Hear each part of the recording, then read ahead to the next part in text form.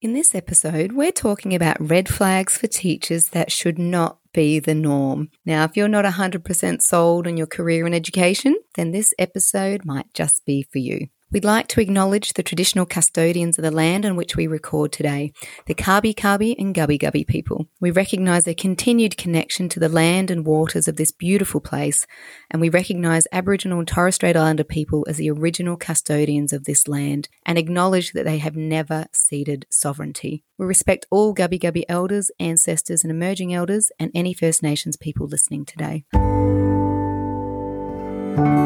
Hello and welcome to the Raising Wildlings podcast. I'm your host, Nikki Farrell. Now, before we start, I'd like to ask a favour. Can you please let us know if this episode resonates or triggers you anywhere today? You can do this by shooting us a DM and maybe we can share it if you're okay with that on Instagram, or you could tag us in your favourite quote. Maybe you could let us know what your red flags are or were as an educator. And maybe we can begin the conversation around what we can do about it. But now, let's get started. Welcome to Raising Wildlings, a podcast about parenting, alternative education, and stepping into the wilderness, however that looks, with your family. Each week, we'll be interviewing experts that truly inspire us to answer your parenting and education questions. We'll also be sharing stories from some incredible families that took the leap and are taking the road less travelled. We're your hosts, Vicky and Nikki from Wildlings Forest School. Pop in your headphones, settle in, and join us on this next adventure. When I was deciding what to do after Year 12, I ended up narrowing it down to either tour guiding or teaching. Any form of teaching I think I had, right from early years all the way to high school. But I didn't really want to go straight from school to uni, then back to school, so I settled on tour guiding, hoping that it would set me up with a way to work and travel. And I ended up adding a diploma of outdoor rec onto this certificate and then travelling. But it didn't take me long out in the real world of outdoor rec and tourism to realise that it wasn't doing it for me, and especially not for the long term, for a few reasons. Firstly, I was away a lot and I wasn't being paid for all the overnights, so I was paying rent but never home. And I was missing out. I was missing out on a lot of what I felt were important, family functions and life milestones of my friends.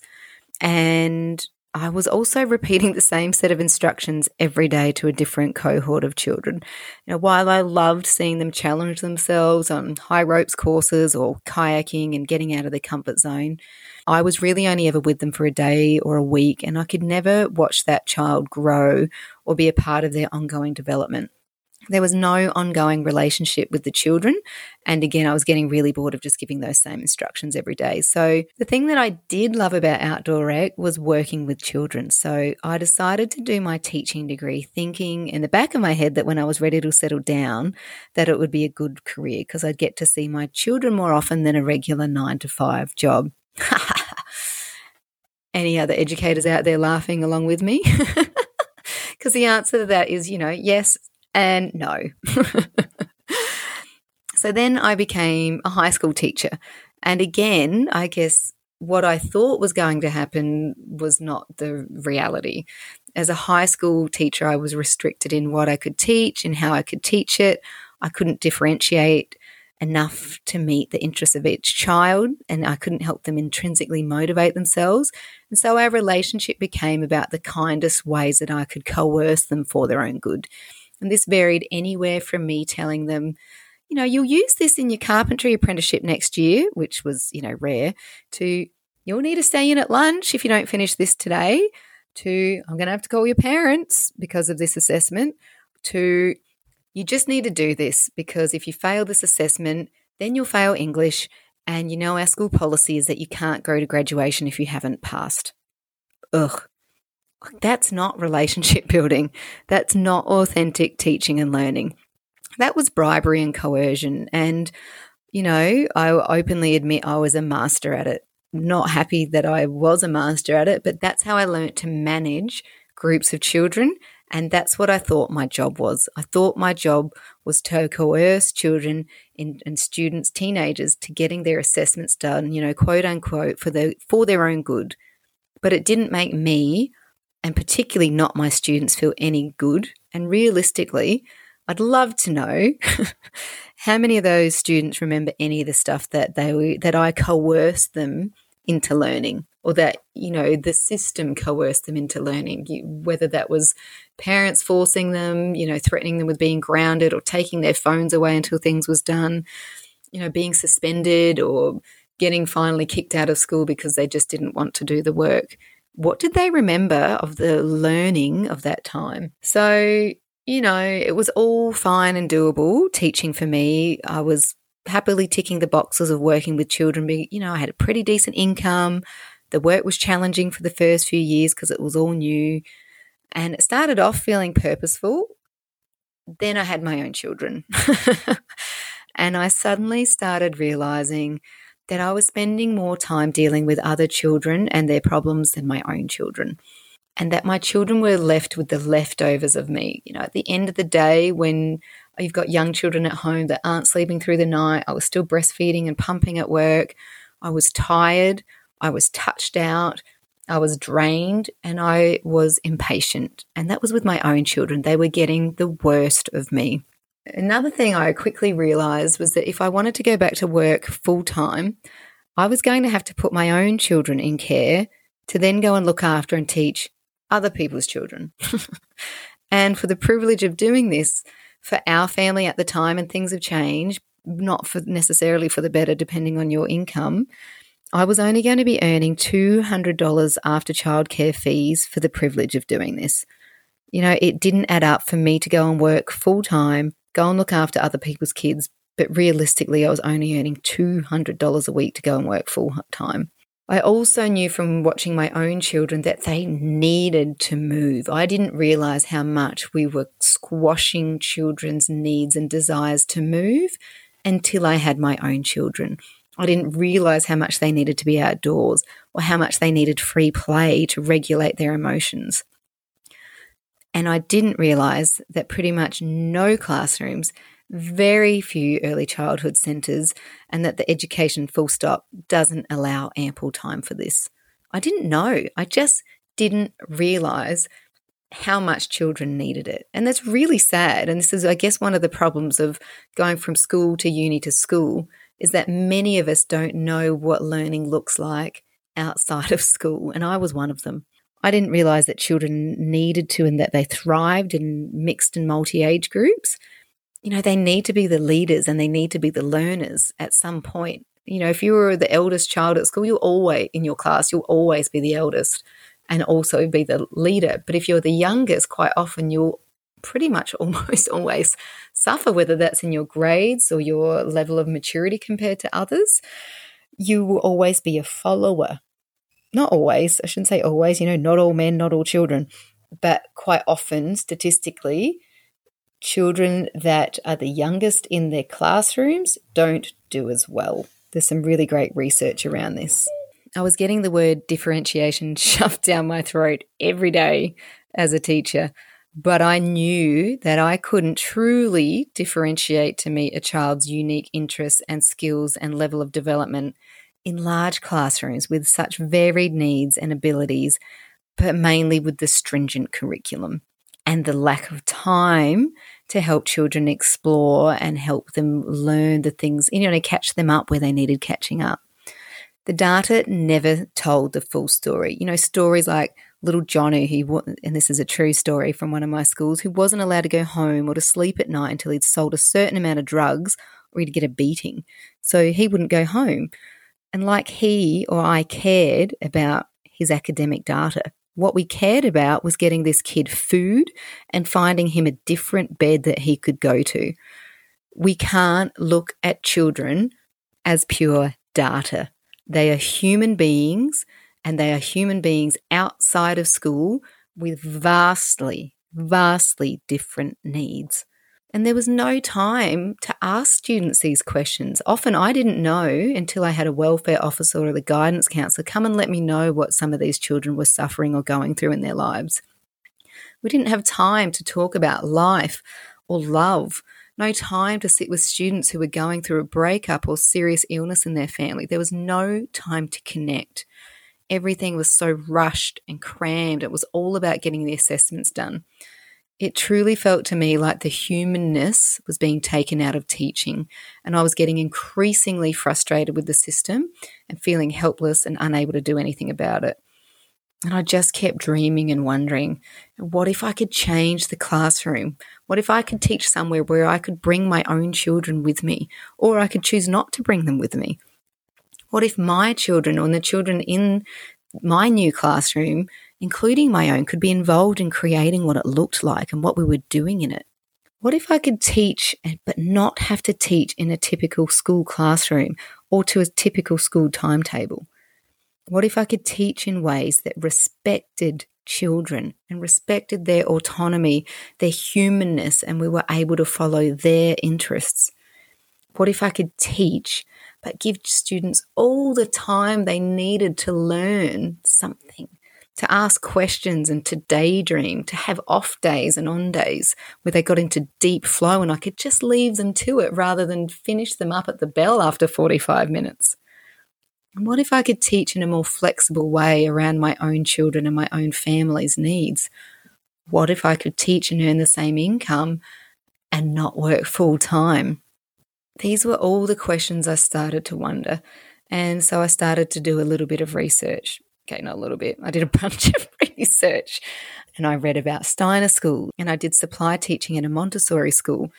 And they definitely felt more aligned, but it still wasn't what I was looking for myself as a teacher or educator. I read about Sudbury Valley School in the US and the Summerhill School in the UK and other free schools around the world.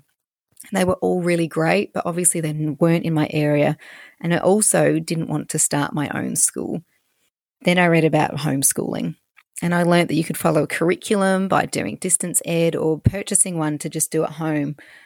But as an educator, I wondered how this was any different to going to school, other than the size of the classroom and flexibility of the delivery and time that it takes to get through the work.